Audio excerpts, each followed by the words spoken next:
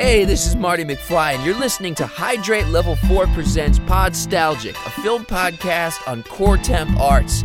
Wait a minute. Are you telling me you built a time machine out of a podcast? Welcome to another episode of Podstalgic. This is a podcast where we take a nostalgic look and rediscover movies new and old. And for this episode, we are actually doing the very second episode of the Movie Wars. Last month, we did 1984 versus 1989. Joining me for episode 2, I got DJ from The Greatest Show. What's up, DJ? What is up? I'm doing good. Happy to be here. Yes, thank you for joining in. For the listeners, why don't you tell them a little bit about your show and what you guys do at The Greatest Show? Well, The Greatest Show is the longest-running podcast from EmeraldSpectre.com, which I own. A bunch of us. It started out as just a weekly conversation between my best friend and I, who lives in Indiana, and it kind of blossomed into geeky topics and stuff. We kind of meander here and there, but we try to stay geeky on it almost every Saturday. Yeah, I made an appearance a few months ago. You did. It's very very exciting. Yeah, it was very fun. I think I was on it for maybe 15 minutes. I got to meet your cohorts, and it was fun. It was fun. I know you've been trying to get me back on, but schedule hasn't really quite allowed us to do that. But also a little inside baseball. You and I, we work together. Absolutely. And I dropped the what happened today on you before you started recording, which we can both giggle about, and most people won't understand. No, they won't. But we got a few people that listen in that are carriers as well. But the Movie Wars. So this is a newer thing that I've been doing on the show. The idea kind of stemmed from, well, we kind of talked about it in the first Movie Wars episode where I had Super Movie Brothers Dave, who was defending 1989 as being the better year for movies. So it's something that started on Twitter, and it ended up being an episode. And I figured going forward, just have a guest come on, and we'll both kind of defend, the better years. And the breakdown of this is there's going to be 15 categories. And DJ, between you and I, we were only allowed to pick from the top 30 grossing movies of our respective years. And we can only use those movies one time in these categories as well. Now, the format was how we did it on the inaugural episode. We kind of took turns. We would list one category. One person would list a movie and why they had it. And then the second person would list the movie and why they had it. This one, we're going to try it a little bit different. Basically, we're going to list a category. We're going to take turns saying which movies we had in that category. And then we'll kind of just both talk about as to why we selected said movie. So I think that's it. This being the second episode of Movie Wars, I'm still trying to kind of get in the swing of things. And so I covered the rules, talked about who we are. What else is there? Do you think I covered everything? Well, I'm trying to remember back. I think I'm wrong because your favorite movie is Back to the Future. That came out in 1985, right? It did, yes. Okay, so then your favorite movie wasn't in your list because you didn't have it as an option. So then, that's correct. I will be utilizing my favorite movie of all time. Of all time. No kidding. I'll be looking forward to hearing that. I don't know. Well, I will have to definitely do a 1985 one year for sure. So this is it. This is going to kick off episode 2 of Movie Wars. So I guess, one other thing is for anybody that's listening to this for the first time, I usually do movie reviews from all different years, really. I have different guests come on and we talk about it, have a good time. We talk about the number one song that came out and other movies that released that same weekend. So if you enjoyed this episode, I would definitely recommend the first Movie Wars and check out any of the other episodes I've done recently too. Titanic is my latest movie review, and that was a fun episode with guest Chrissy from the So I Married a Movie Geek podcast, and it's been getting a lot of love, been hearing a lot of great feedback, so check that episode out. So a little shameless plug there for me. So DJ, you are the guest. The first category we got, actually, you know what? How about I go down the category too, so that way the listeners know what to expect. That would be good too, to set them up. Yeah. Cool. All right. So the very first category we're going to go over is best special effects. Then we're going to go to best fight scene, best writing, best soundtrack, best sequel or prequel, best horror, best family movie, best comedy, best action, best drama, breakthrough performance. Now, that's not the like someone's very first performance. It's basically the performance that made them who they are, or the very first time they got noticed. I would say best villain comes after that. We got best director, best female performance, best male performance, and I think that's it. I almost actually read off one of my answers. I was trying to look for the categories, so I'm glad I took a break there.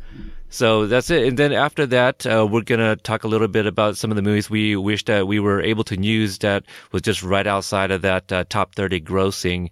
There was I chose 95 specifically because there were two movies, at least, I was hoping to use, and surprisingly, they were outside the 30.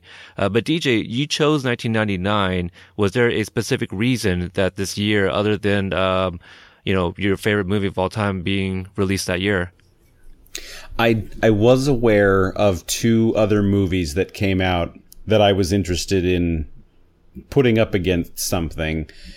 And when I ended up looking at the list of all 30, I was actually shocked to know that some of these other movies had come out the same year. I hadn't put those together that way. So it was, I primarily went for 99 specifically because of that one movie, but yeah, I knew kind of a few other ones. Okay. Yeah, 95 was definitely nostalgic for me. Obviously, it was an innocent time for me. I was 12 years old. So I was in middle school. So a lot of these movies, I kind of watched, well, not on this list, but there was a lot of movies from 95 that I would watch over and over again, some of which I've actually reviewed on this show, and they will come up in honorable mentions at least. And so, I should say too that in 95, so we have an age gap between us. In 1995, I was in Okinawa, Japan in the Navy. Okay, there we go.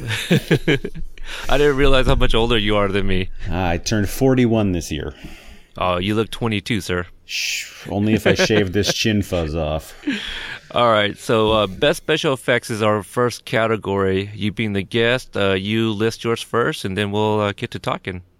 I chose the only one that really had everything to offer, and that was Star Wars: The Phantom Menace. Okay, that's a good one. Actually, that's a great one. I chose Batman Forever.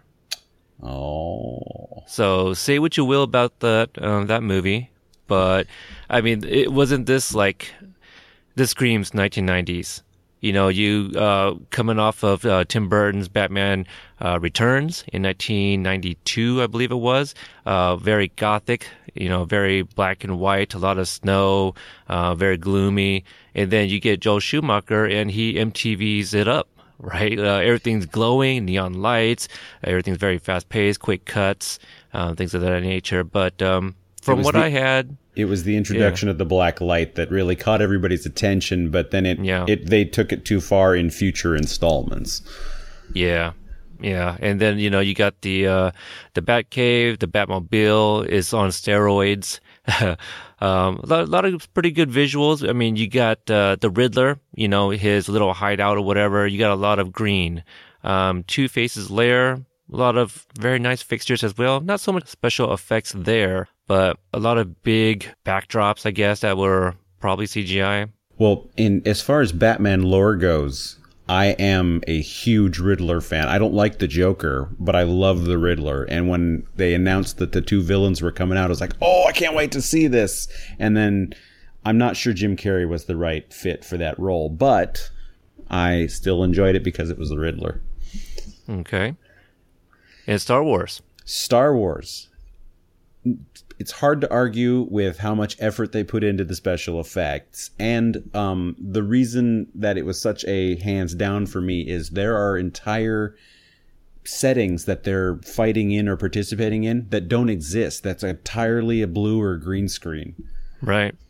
Like hard to argue there. Like the battle with Darth Maul, the two Kenobi and Jin versus Maul, that none of that happens on an actual... I mean, all of that's digitally imprinted in the background. Yeah. Totally yeah, you definitely amazing. beat me. That's... Well, like I said, it's really hard to battle a Star Wars. I mean, if a Star Wars popped up in a year that you got to use, I mean, that's gonna win as special effects. I agree. No, that I remember that movie very well. That, what was it, 28 years or something, I guess? Or you probably know better than I. It was, let's see, 85 was the Return of the Jedi, so 99, 20, 24, 34? Okay, 24 probably sounds right. That movie came out while I was working at the movie theaters, and boy, was it crazy. So I was 16 years old, and the lines were crazy. I have never seen anything like that before in my life, and so it was kind of cool. I got to experience that. That was my very first Star Wars experience in the movie theater. And I love the entire saga, and I know every single one of the installments has something you can pull out of it, and the people that deny certain movies just because they don't think it fits into their vision, you can pull anything out of these things, there's always something. Yeah, no, I agree. They're not the greatest, but I could still watch some of them. I mean, but I think we can all agree Episode 2 was probably the worst. Yes. Okay, and enough said there. So, all right, this one's going to be interesting because the next category we got is best fight scene. And like 1999, there's only one movie that stands out for me. So I'm very curious to see where you went with that one. But since you went first last time, my best fight scene is between two characters by the name of Scorpion and Johnny Cage. Ooh. And I am talking about Mortal Kombat. So there was definitely a lot of fight scenes there. And I'll get into why I chose that. But what did you have for best fight scene? I chose Neo versus Agent Smith. Okay, that I kind of figured. I was toying between the special effects and the fight scene, and I had a hard time replacing Star Wars as the special effects, so I needed the fight scene out of there because it's truly epic. It's a really good one. And now, which fight scene is this? This is the one that ends up where he's running down the hall eventually and gets shot and killed. So the fight scene is long. I mean, they start out in the subway and they get to the apartment building. Yeah, I think that one definitely trumps mine. The Scorpion and Johnny Cage, there's a lot of fight scenes in Mortal Kombat, but the reason I chose this one is because there's a change in scenery, where Johnny Cage is like walking through the forest and then he encounters Scorpion and then they teleport to Scorpion's lair. So, for those that have listened to me on this podcast, maybe I haven't spoken too much about the franchise, like the game, but definitely on my other podcast, We Got Five, I talk extensively about Mortal Kombat and my affinity for it. Then you and I can have some great video game conversations because I love Mortal Kombat. Oh, yes. Yeah. I spent countless hours waiting in line, putting that quarter up by the controls to say, hey, I got next. Not too long ago, my friend, he's got like the NES emulator, the classic, and they had Mortal Kombat 1, 2, 3, and Trilogy. No, 1, 2, 3, and Ultimate Trilogy or something. Ultimate Trilogy, yeah. But I was able to pop in Part 2, which is my favorite game of all time. And I chose Baraka. And they're like, oh, okay, let's see if you still got it. Well, I was, able to get down most of the moves. I didn't get no flawless victory, which is, hey, whatevs. But when it came down to fatality, I still had it. I still remembered the one that I would use. Back forward, down forward, low punch. And Baraka, he stabs you and lifts you up. So it's like I forget what it's called, but the something lift. I'm sure stab lift or whatever. I don't remember many of the moves, but I have a character for each game that I can totally dominate with. And for 2, it was Reptile, and for 3 and the Ultimate Trilogy and all that, any version of 3, it's Sub-Zero. I've got the combo down so good that nobody would play me if I chose him. So it was very discouraging. I'd be very interested because my guy was Cabal in 3 and Trilogy and all that, so I got his down too. And I think I still got the I think I got the combo down still too. So yeah, that'll be interesting to play against you one day. I'm super rusty. All right. Well, hey, I thought I was too, but I was able to get I mean, it's like riding a bike. It's like riding a bike. All right, so that's a good one. Yeah, I definitely give it to you for Matrix there. Next category 3, we got best writing.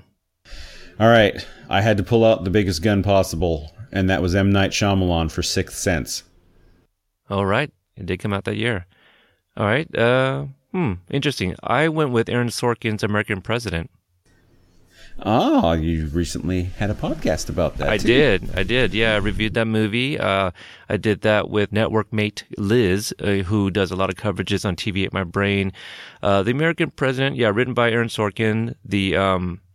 A lot of the stuff that he wrote for that movie would eventually go on to West Wing. And so anybody that has seen a lot of the movies he's written, is very well written, very fast paced. I also recently did an episode on my other podcast, Original Remake, where we kind of compared The Founder and Social Network because it's kind of the same idea.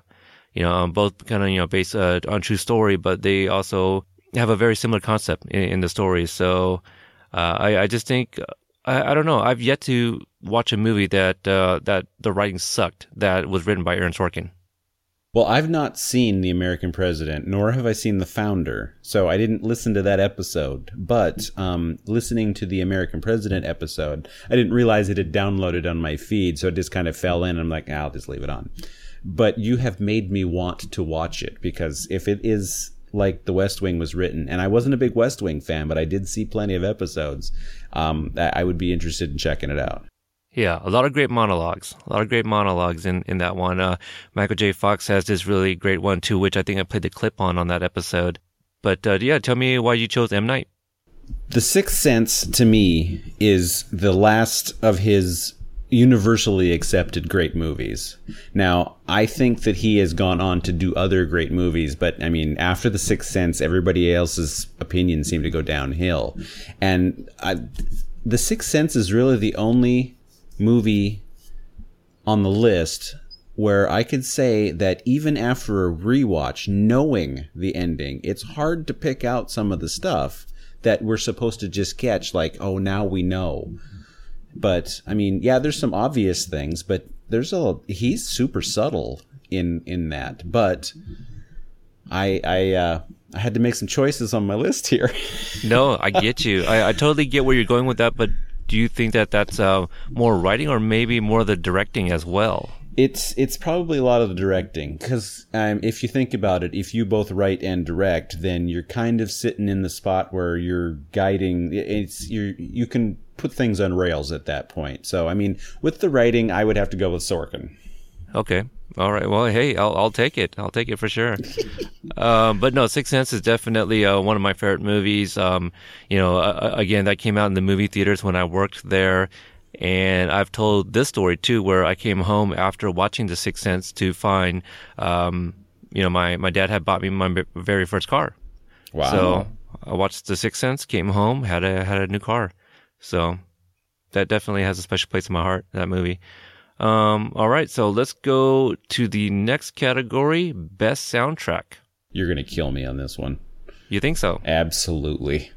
You didn't have very much, huh? Well, the thing is, I had about 3 or 4, and I kind of went with one, overall album with like the artists and stuff like that. So you went first last time? You reveal first. Okay. So my best soundtrack, I went with Waiting to Exhale. I don't know that I've seen that movie. I haven't either, but I do know at least 2 or 3 songs that were huge hits, actually, that came out in 1995, one of which was Shoop by Whitney Houston, and then Not Gonna Cry by Mary J. Blige. Oh, I like my Mary J. Blige. Yep. I went with Austin Powers, The Spy Who Shagged Me. Okay.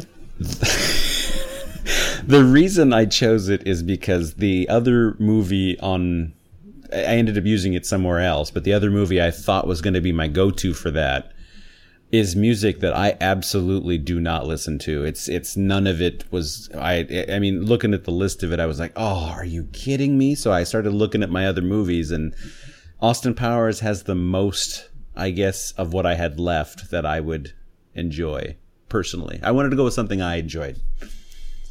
Okay, fair enough. Just a little bit more on Waiting to Exhale here. It did come out with 7 singles.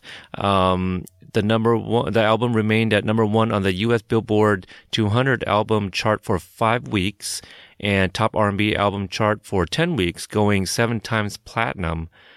It spawned 2 number 1 hits, which are the 2 songs that one song I mentioned, Shoop and Let It Flow. That one doesn't ring a bell right now, but then it also had, let's see here, 3 top 10 hits, Sitting Up in My Room, Not Gonna Cry, and Count on Me. So there we go. I don't know. Let me check mine here real quick. I don't know if it's going to tell me. I don't think it's going to tell me. On the list, there's Madonna with Beautiful Stranger. There's The Who with My Generation, which I don't know. Oh, that was the live version, I guess. REM is on there. Lenny Kravitz. Green Day. The Flaming Lips. Elvis Costello and Burt Bacharach. Yeah. So yeah. He's. I think he's featured in all 3 movies, the entire trilogy. Oh, is he? I think so. Yeah. Because when he in part 1, when he gets unfrozen, that's like one of the vinyls that he has is the Burt Bacharach. So and okay. I think he's even in one scene too, playing himself. But yeah, that's a very diverse group of artists, and I'm sure a lot of great songs too. But like just about every song on this album is written by Babyface. You got Whitney Houston, Toni Braxton, Aretha Franklin, Brandy, TLC, Chaka Khan, and Patti LaBelle, Faith Evans, and that's just maybe a little over half of the artists that's on this album. Yeah, and like I said, this I have to go with yours because I ended up with Austin Powers. I didn't go out looking for Austin Powers. No, I got you. But yeah, definitely nobody's gonna go out and be like, you know what? I need to throw on some Spy Who Shagged Me as I drive down the freeway. Okay, so the next one, I think this will be interesting here. But we got best sequel or prequel. I had one option.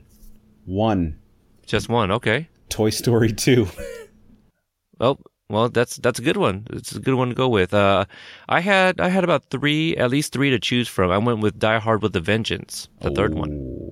So you got Samuel Jackson in that one, and Han's brother, Jeremy Irons, is in this one. So I don't remember it as much as like the other 2 movies, but I think this is one of those things where people are like, oh yeah, just keep it in the first 3 movies. Anything after that didn't happen.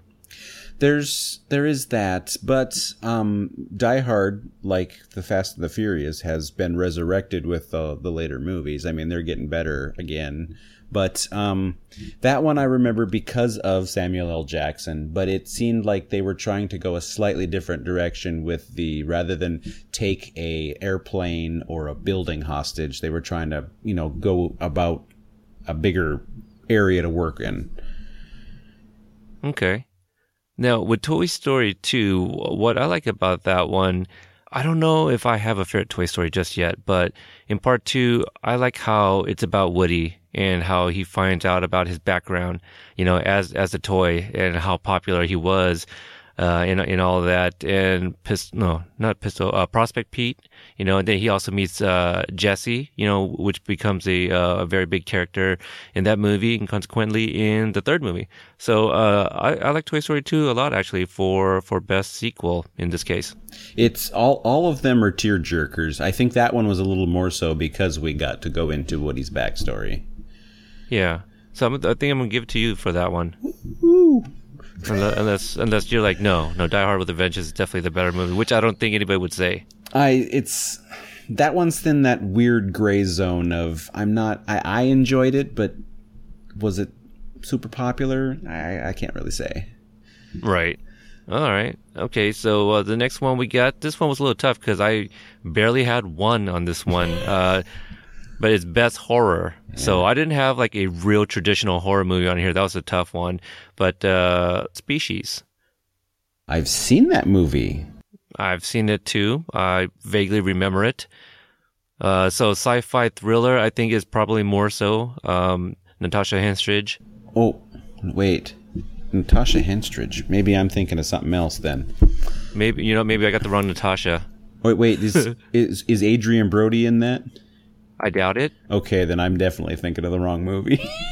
Okay. We'll figure it out. I think I've got the knockout punch here with the Blair Witch Project, like the first one. It is Natasha Henstridge. The Blair Witch. Okay, the first one. You know what? Before they let the cat out of the bag, people were legit scared of that movie. Like, legit. Again, they came out when I was in theaters. Didn't care for it. Okay, so back to some of the characters. You had Ben Kingsley, Michael Madsen, Alfred Molina, Forrest Whitaker, Natasha Henstridge being the alien here. This one is a sci-fi horror thriller. Motley crew of scientists, government agents tries to track down a seductive alien played by Henstridge before she successfully mates with a human male. So she's the reason I went on to watch like 2 and 3. And I think 3 they had somebody else, but Species, yeah, that was a thing. God, I wonder what the movie I'm thinking of is. It sounds very similar to what I'm thinking, but it's not Predators, is it? Well, I can tell. Let me look Rodriguez movie? Well, no, because I love Predator. I love the Predator franchise. I'm not a Xenomorph fan. I'm really into Predators, but the Adrian Brody I know was in the one that I'm thinking of. So let me just look up his IMDb real quick. Oh, Splice is what I'm thinking of. Oh, okay. I kind of remember hearing that. There's a alien thing and there's a sex thing going on, and it's very creepy. So when you said the mating, I'm like, oh, that is the same movie. No, I'm thinking of different. So I haven't seen Species then. Okay, I remember it's like one of those that used to play on HBO a lot, and I think I remember Natasha Henstridge being naked and stuff. So. Well, it would have come out while I was in Okinawa, so I mean, it's not like I would have been able to see it in the theater, and I can't say that I was in a horror state of mind back then either. Yeah, it got a 5.8 on IMDb anyway, so. Yeah. So it wouldn't have lasted long, yeah, and weird times. But the Blair Witch Project, they presented it as real, and then at some point they let the cat out of the bag. I went to see it before they let the cat out of the bag. It was creepy. So did I. Even the new one is creepy. I don't know. It was all right. All right, so I'm going to take that one. It's all yours. I'm going to take that one. I would be curious to see if somebody was like, no, hands down, Blair Witch was better. And I should say for the listeners that when I listened to your first Movie Wars, I was determining who I thought won, and I gave you the win. I appreciate that. For the whole thing. So maybe if they want to write in and whatnot, here you go. Oh, yeah, absolutely. We would definitely like to know what people think here. So your go, and our next category is Best Family Movie. I just want to say that the position of this category after the last one is a weird decision on your part. We go from horror to family. Yeah, you're probably right. Best Family Movie should go first. Well, the thing is, I could change it. The reason it's there is because it replaced Montage. Oh yeah, that was in there, and I didn't get That's good because I don't think I had a montage.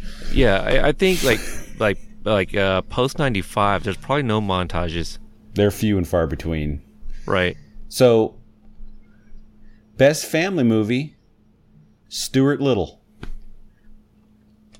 I like it. I like it a lot. Michael J. Fox voices the mouse, and then you got that Lipnicki kid. Is that his name? Justin. The kid from Jerry Maguire. Yeah, that sounds right. Yeah, I'm sure I butchered his name. For me, I got the original Toy Story. Oh, yeah, Stuart Little. Hard to beat. Yeah, that's. So I wanted to put Toy Story 2 here, but after I was looking for the prequel sequel, I'm like, oh my god, I don't have one. I have to put Toy Story 2 up there. That is crazy that you only had like the one prequel or sequel in there. Well, okay. It wasn't just one that year, but it was the only one in the top 30 grossing. Well, right. That's what I meant. Yeah, it was. That's crazy. But I mean, kind of like what I mentioned, I barely had like a horror movie. Species came in like in the bottom 30, obviously.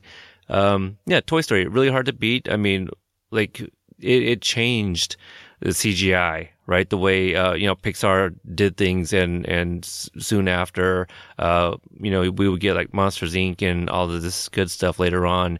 But I really think Toy Story was definitely a pioneer. Yeah, I think that was the flagship. Yep.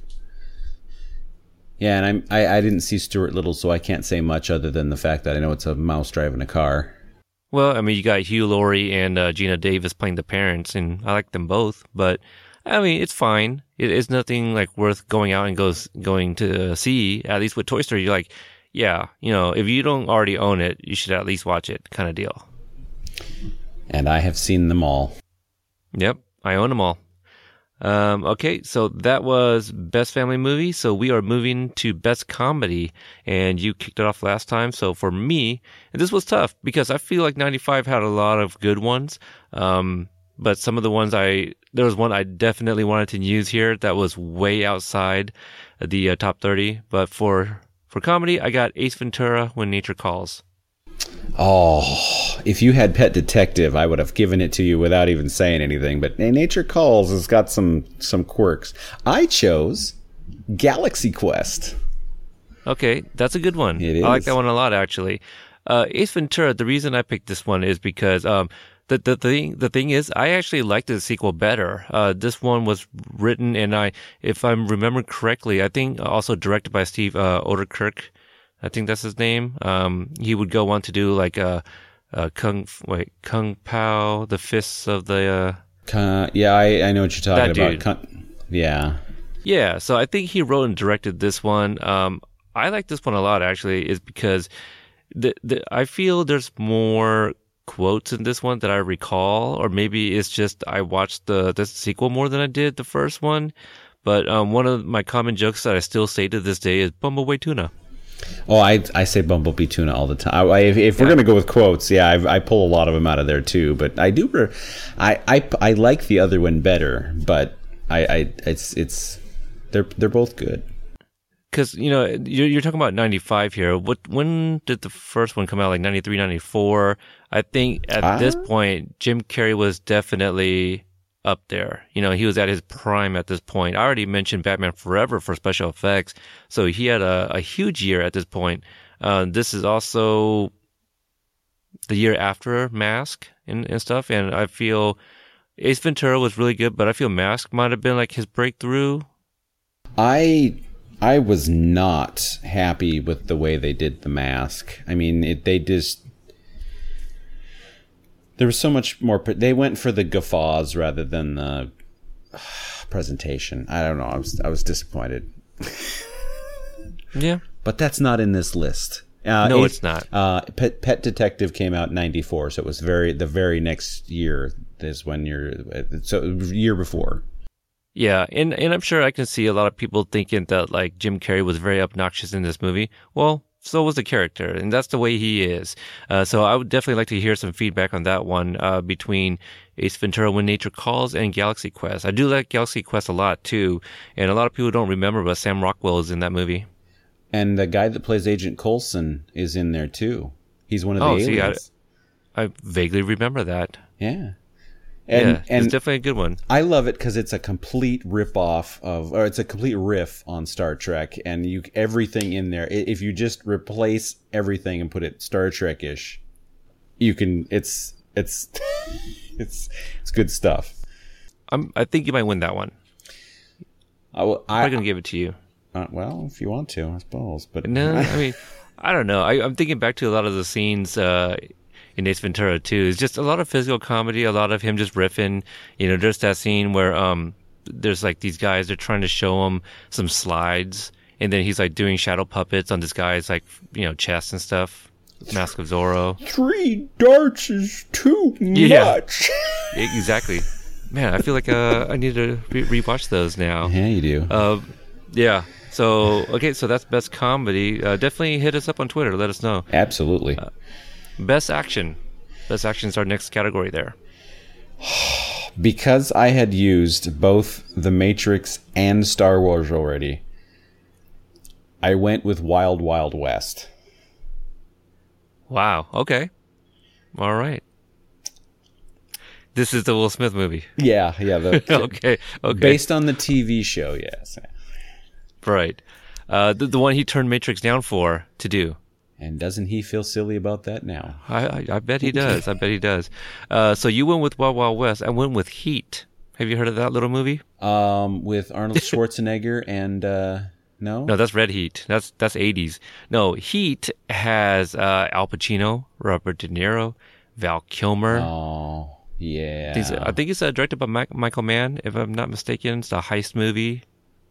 Yeah, I vaguely remember it, but I mean, just the first 3 names there, you blow me out of the water. I'll finish that. You blow me out of the water.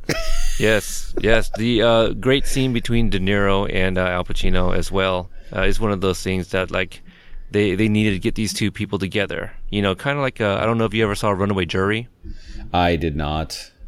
It's based on a novel. I forget who the author was, but so your 2 big actors in that movie was Gene Hackman and Dustin Hoffman. Those were your 2 big leads in that movie. John Cusack was also in the movie, and they're playing for opposing sides. In the book, they don't share a scene together at all, but in the movie, these 2 actors had never worked together, so they wrote a scene just so they could put these 2 together on screen. So I don't remember the story with Heat. Maybe that was already just like the thing, but to kind of see them on screen together again, that was very nice. Since Godfather. Yeah, I mean, and I like De Niro and damn near everything he's in. So I mean, it's hard to argue with that. Pacino can be hit or miss in places, but like I said, I went with. He was on freaking was it Jack and Jill? Yeah. Adam Sandler. Yeah, he was in that. I went with Wild Wild West because I watched the show as a kid, and I figured that even though I haven't seen the movie, I've seen enough of the scenes taken out of it to know that there's a lot of action in it, and I was kind of hoping that it stayed fairly close to the intention. I know there's a giant robot spider at the end, but I can't help that. Yep. Kenneth Branagh couldn't even save that movie. But yeah, if you haven't watched Heat, do yourself a favor, check out Heat. So I'm going to steal that one, best action there. Absolutely. All right, best drama is the next category. You went first, last one? You're going best drama. I'm going best drama. All right, best drama, Braveheart. Another movie I haven't seen, and everybody gets on me about it too, and I'm like, I've just never had the chance to watch it. It won Best Picture. It wasn't so bad. I went with Any Given Sunday, an Al Pacino movie. Okay. That's a good one too. Braveheart got nominated and won a lot of Academy Awards. Based off of a true story, yeah. And I of what I had left, Any Given Sunday was the most dramatic that I didn't want to. So here we go. Looking back up at soundtrack, Any Given Sunday was what I wanted to put up there, but I don't listen to any of that music, any of it. It's all rap and R&B. Yeah. Yep. It's a good soundtrack. Both movies, a lot of penises. Yes, there were a lot of penises in. Well, because it's a guy's locker room. It is a guy's locker room. And then this one, there's a lot of flashing with under the kilts. Well, he eats thunder and craps lightning, or eats lightning and craps thunder. One of the two. Couldn't tell you. I don't know. That was his big speech. Even I know the big speech. Yeah, I mean, I don't remember the words. Oh. I remember it being parodied more than I remember the actual speech from the movie. That's how you know that they did something right, is they're parodied the crap out of it. They even did it in Brave. You know, the Disney's Pixar movie, Brave. They kind of did the same thing with the, blue face paint and everything. I haven't seen Brave yet, but now that it's rentable, I might, because my missus likes to watch the animated stuff. It's a good one. There's just a little mystical stuff that happens in there that makes me kind of raise an eyebrow a little bit, but it was pretty good. Check out Braveheart too, though. Well, That's also good. It came out while I was in the Navy, and like everybody was watching it at the time, and then I always missed the viewings, so I never got a chance to watch it because everybody had seen it. Nobody wanted to watch it with me, so I was like, well, I'm stuck, and my wife doesn't want to watch it, so you got to do like me, just start watching things on your own. Yeah, that means I have to have time on my own. That's a good point. All right, so best villain is our next category, and without even going any further, I feel like I got this one. Wait, but I have breakout performance on my next one. Oh, no, you're right. My bad. Breakthrough performance. Yep, that is the next one. Okay. I had a stretch here because this was the last spot I filled, and I'm going to go with Catherine Zeta-Jones in Entrapment. Okay, not one that I saw, but I know that I think it had just got done getting out of the theaters when I started there. But for me, I went with Will Smith in Bad Boys. Now, I know he was in 6 Degrees of Separation, but if you say, hey, well, it was Will Smith's first movie, most people are going to say Bad Boys because that's what they remember him from the most. And I feel that's what separated him from his Fresh Prince persona, on TV.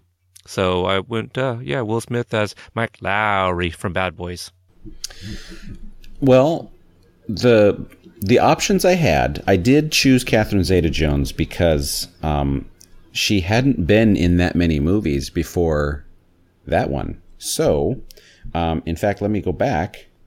Because she did a bunch of spots and small pieces, and she was in movies, but she wasn't like the main character or anything like that. But I feel like what maybe, I don't know if she. This is really shitty to say, but I don't feel like she's really quite had a breakout role. Like I feel like she had a bigger role in the Mask of Zorro than she did in Entrapment, which is the movie that came right before that. So, but I was struggling to fill that with everything else. So I totally will give bad. You've got Will Smith there. There's no. I didn't have much to work with. He even comes back to replay the character again in part 2. So, and there is a rumor that there will be a part 3. That's what I hear, and possibly even a 4. I'm just like, give it up. Come on, stop it. But you know what? Give me him in Bad Boys, whatever, instead of Suicide Squad. I'd be fine with that. Yes. All right. So, best villain. I think you kicked off first, right?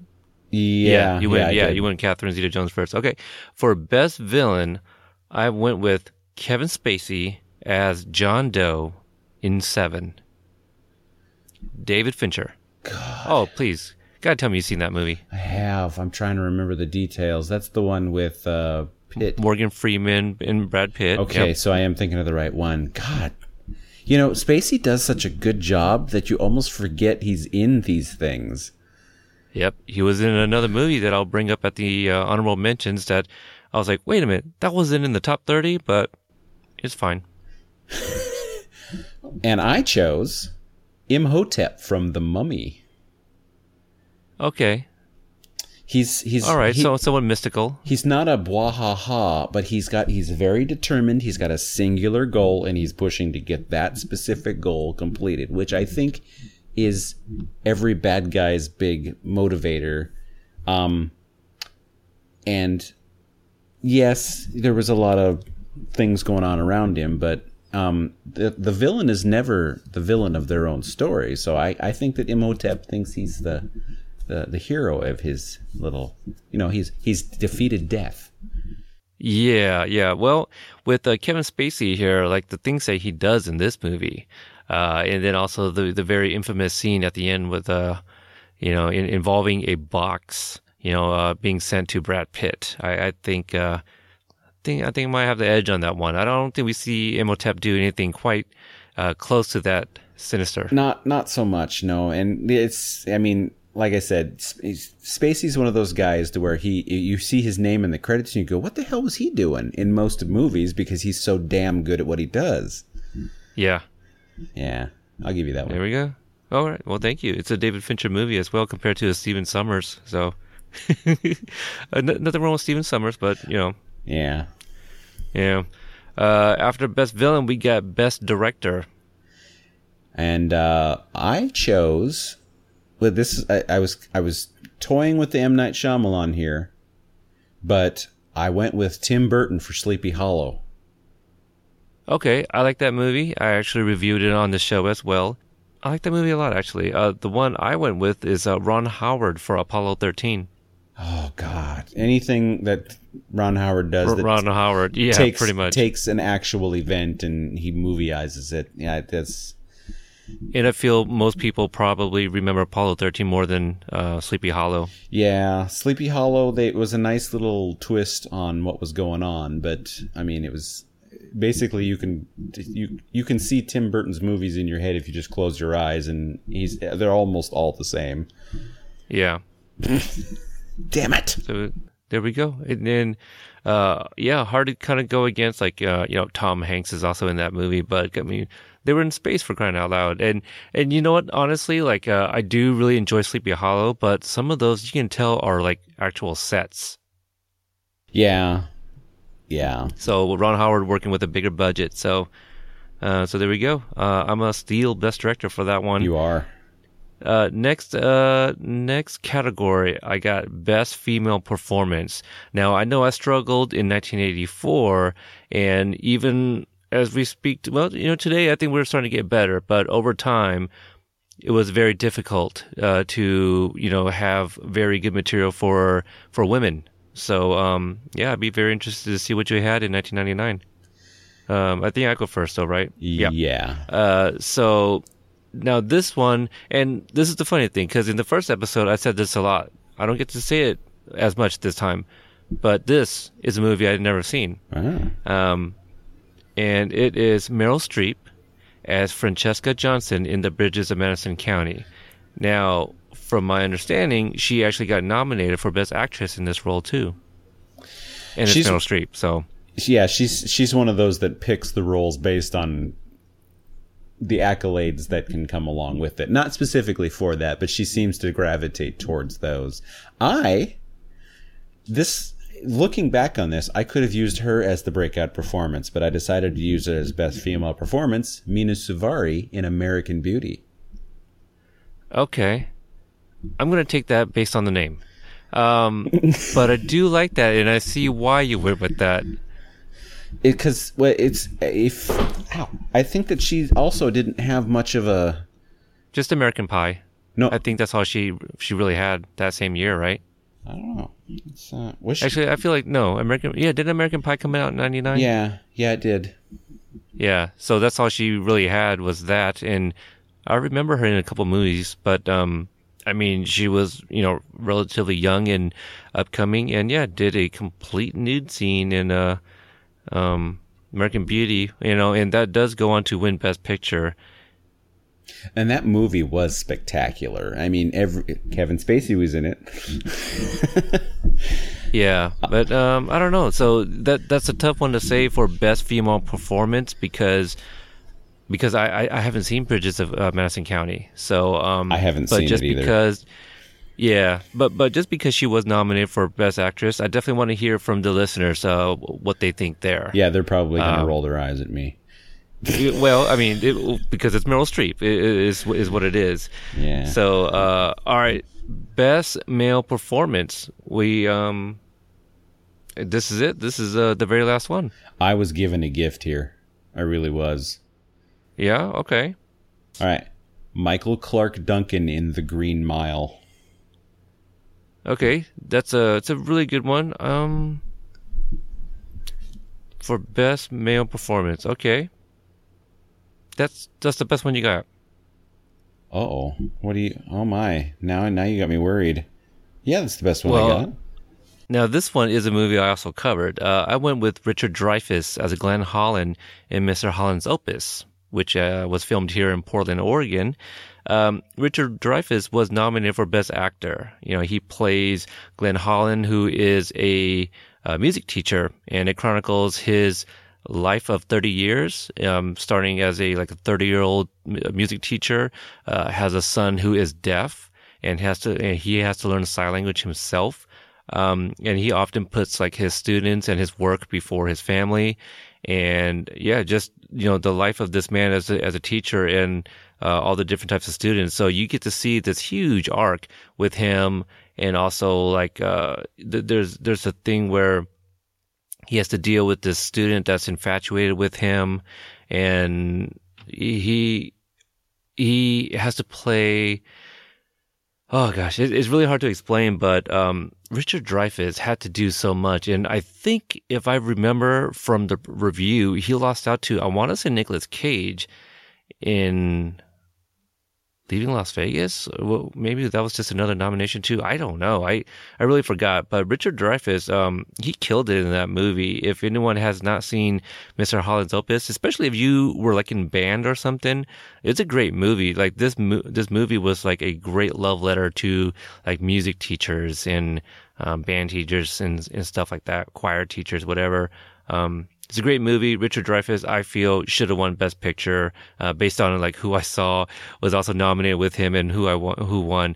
Maybe it wasn't Nicolas Cage. I don't know. I don't remember who won, but I think Richard Dreyfuss was definitely snubbed, if you will. Well, I haven't seen Mr. Holland's Opus, so I mean, I'm kind of up in the air there. I don't think it definitely wouldn't have interested me in 1995. Where I was at, that would be another one. Of course, I was either in Okinawa or back from it by that time that one came out. But being 19, 20-ish, loads of cash because I was in the military. It wouldn't have been a thing that anyone that I knew would have sought out in a group anyway. So.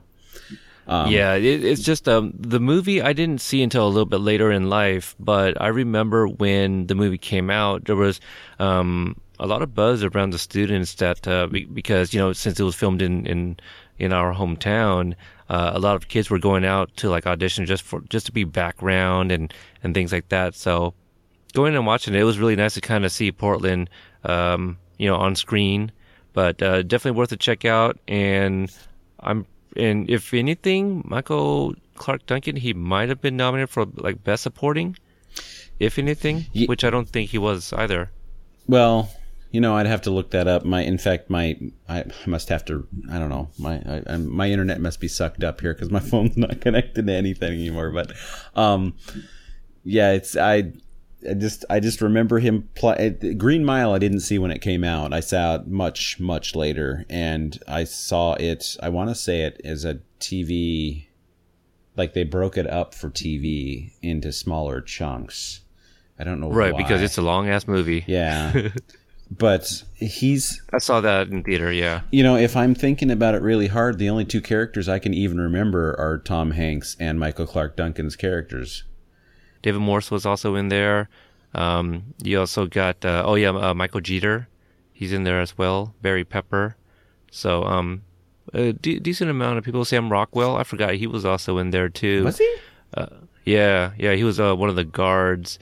I'm trying to see if I can find like awards and stuff. Well, let me try the internet because obviously my IMDb app is what was actually killing me here.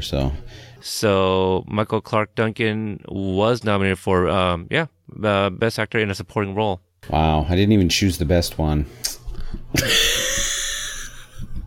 So, okay. So now that we've hit the end, let's so in my top 30, if I was to use a different best male actor, I guess John Travolta in The General's Daughter could have been used. I mean, I didn't see that movie, but I heard he totally knocked that one out of the park. It was okay. We've It was okay. We've got the anti-Semite Mel Gibson playing whatever in Payback. I didn't see that one either. He was the bad guy in that one, I think. Well, he was the bad guy, but it's like he was the main character. Like you're supposed to root. Yeah, you're supposed to root for the bad guy in that movie. Yeah. I know Notting Hill came out, but I can't stand Hugh Grant. It was cute. It was cute. But yeah, that might have been the best you got was a supporting role. A movie that I really wanted to use and I couldn't. I didn't use it for anything. The World Is Not Enough. It was in the top 30 of 99. Okay. But I didn't have. I mean, it's like I kept trying to slot it in there, but I don't think that Pierce Brosnan was the best male performance that year by any stretch of the imagination. No, I doubt it. So you're going over some of the movies that you wished you could have used that were outside the top 30? Outside of the top 30. The other reason I took 99 is because the best fight scene, I had one in the bag. It was going to be Edward Norton versus himself in Fight Club. I like that.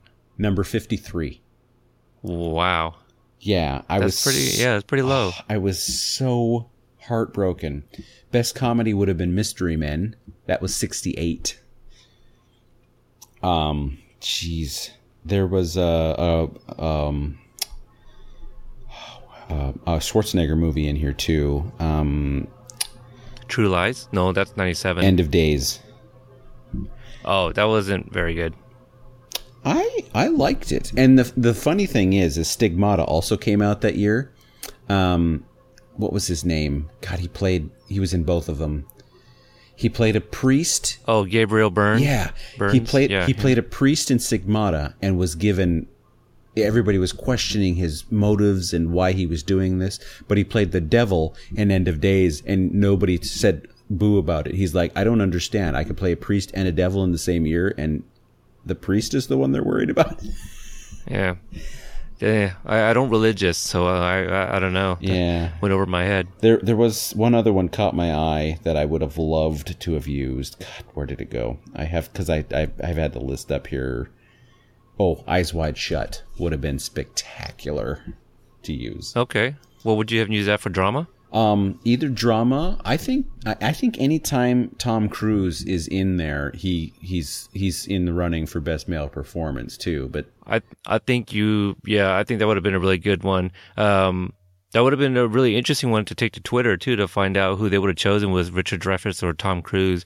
All right, so let me go over some of the ones I wish that I could have had used that were outside. So at number 32 was Clueless. I really wanted to use Alicia Silverstone for breakthrough performance. Though she doesn't really go on to do, she doesn't really go on to do much. But that's I think that's kind of hard to argue. She drops off. She did a great job. She drops off the radar, but she is back. She's in a Netflix series, I want to say, as it is.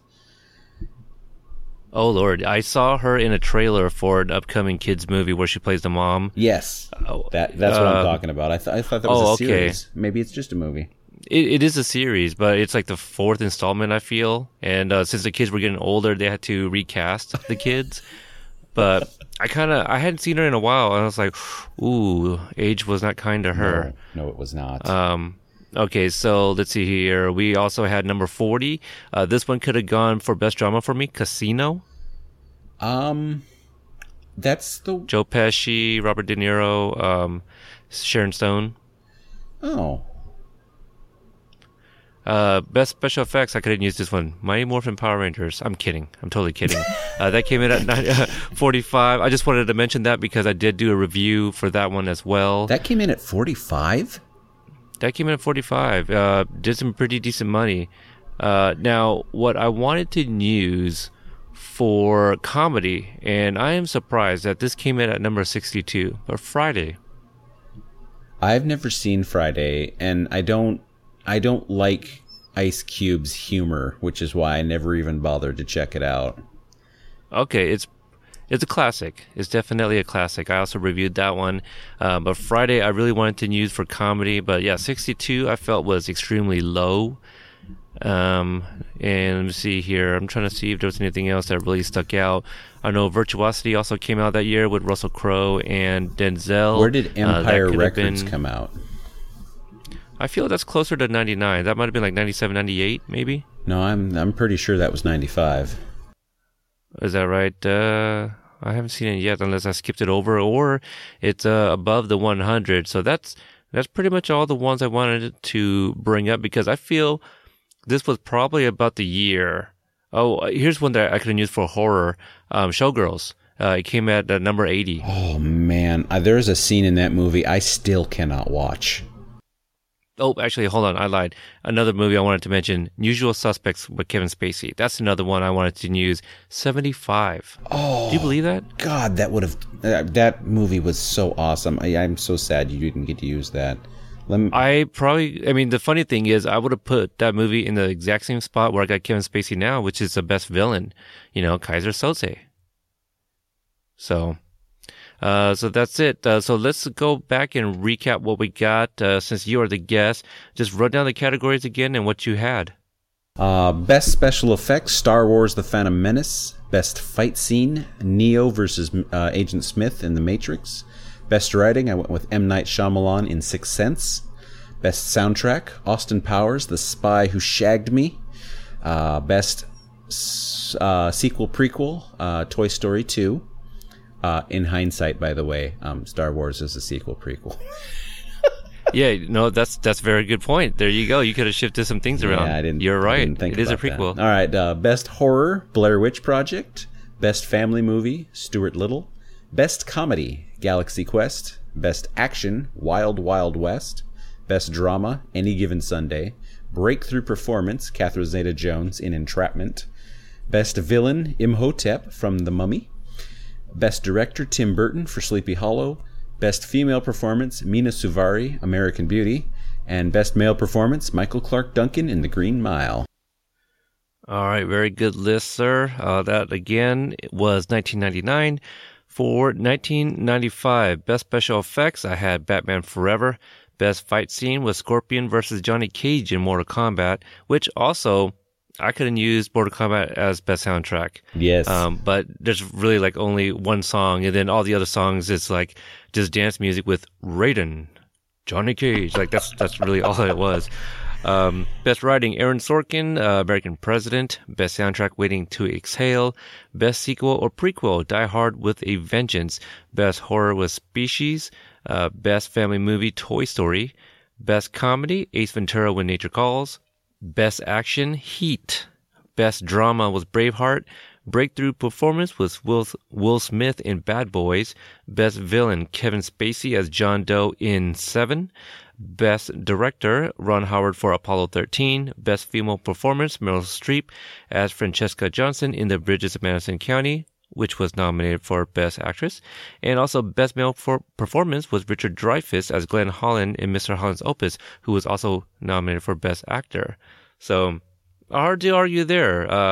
I think these are both great lists, but I definitely would like to hear what the listeners thought.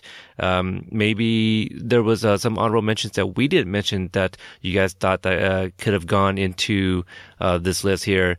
Now, I didn't really talk about anything that was inside my top 30 that I also could have used. Father of the Bride Part 2, could have been used like a sequel. I think Die Hard with a Vengeance is still the better one. Pocahontas, it could have been also a soundtrack. It's got a lot of great music in there. Reflections is one of my all-time favorite Disney songs. Dangerous Minds also had a pretty decent soundtrack. That was good. That would have been a great soundtrack too. Yeah, but I think accolade-wise, Waiting to Exhale definitely. I mean, seven times, was it platinum? Did I say it was? I mean, that's really a hard competition, and I think that's it. I didn't really have anything else in the top 30. Outbreak could have been used for something. I do own that movie. That's with Dustin Hoffman as well. That was a spectacular movie. I like it. It's got a great cast. Renee Russo. I feel like she was in something else earlier here. 9 Months, which I think you also mentioned Hugh Grant in Runaway Bride. No, not Runaway Bride. Notting Hill. Notting Hill, yeah. I think I had Runaway Bride on my list too. yeah, I think 9 Months could have been a good comedy. You also got Robin Williams, Julianne Moore. So there we go. I want to say I had Bicentennial Man. Very dramatic role for him. That could have gone under drama. Sam Neill, Robin Williams. Let me double check that. I want to make sure. Well, it wasn't in the top 30, so I guess that would have killed it there. Yeah, it made sense. I think people wanted, like your traditional Robin Williams. They didn't know they were going to get somebody, somebody dramatic. Yeah. So yeah, DJ, this was a lot of fun. I want to thank you for coming on to the show to do this movie wars with me. Maybe you can come back and do another year sometime for sure. Yeah, and of course, there's always the regular Podstalgic episode that we still need to get me on for. Absolutely, that's we'll tease it now. It's a superhero movie, which will probably be released sometime this summer. I feel was it June? We're gonna release it around the time Wonder Woman comes out, so that might be a clue. It's kind of tough. I think it's a tough clue. Like I told you why we would do it around that, and it made sense to you. But I think just saying Wonder Woman, I don't know if that's gonna really. I don't think anyone's gonna get it, but no, yeah. But it'll be an interesting one for sure. But yeah, expect a return from DJ here for a comic book movie review in the summer. So DJ, plugs again where listeners can find your show, where they can watch your videos and interact with you on social media if you welcome that interaction. Absolutely. It can be everything I do can be found at emeraldspectre.com, and the Spectre is not spelled with an O; it's spelled with an E. So if you just do a search for it, it'll find it. We do the greatest show almost every Saturday. Very rarely do we miss one.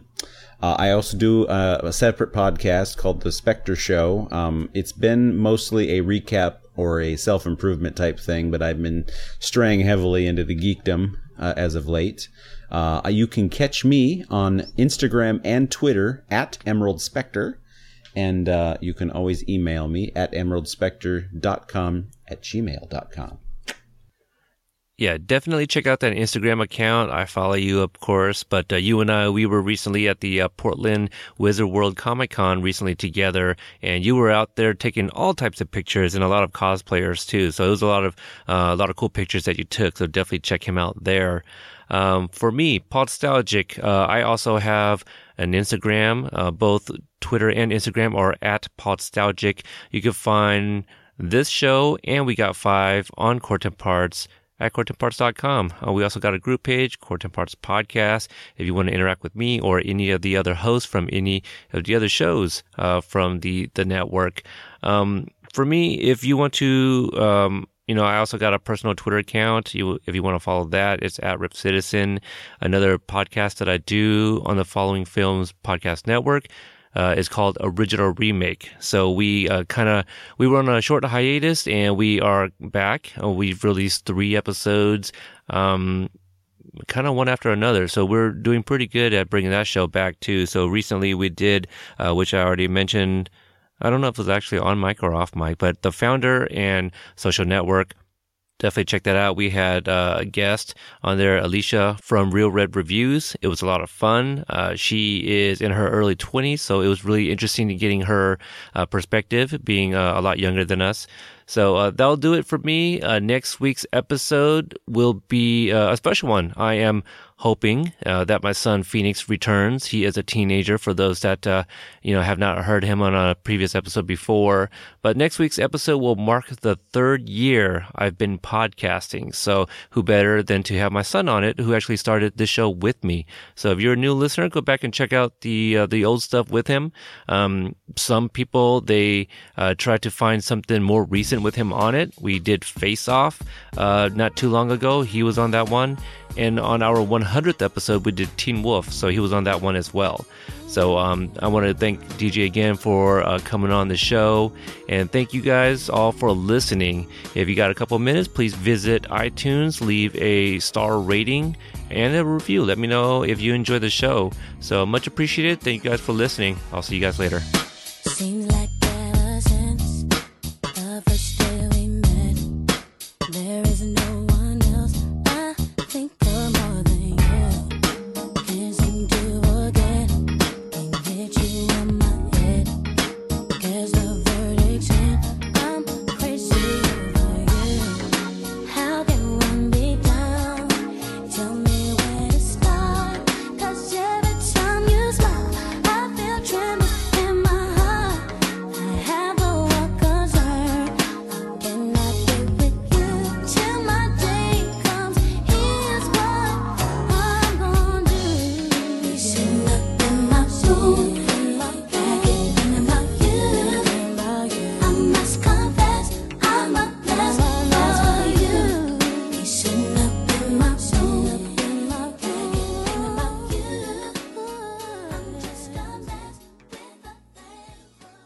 Thank you for listening to the Coretemp Arts Podcast Network. To listen to more Coretemp Arts shows, visit coretemparts.com.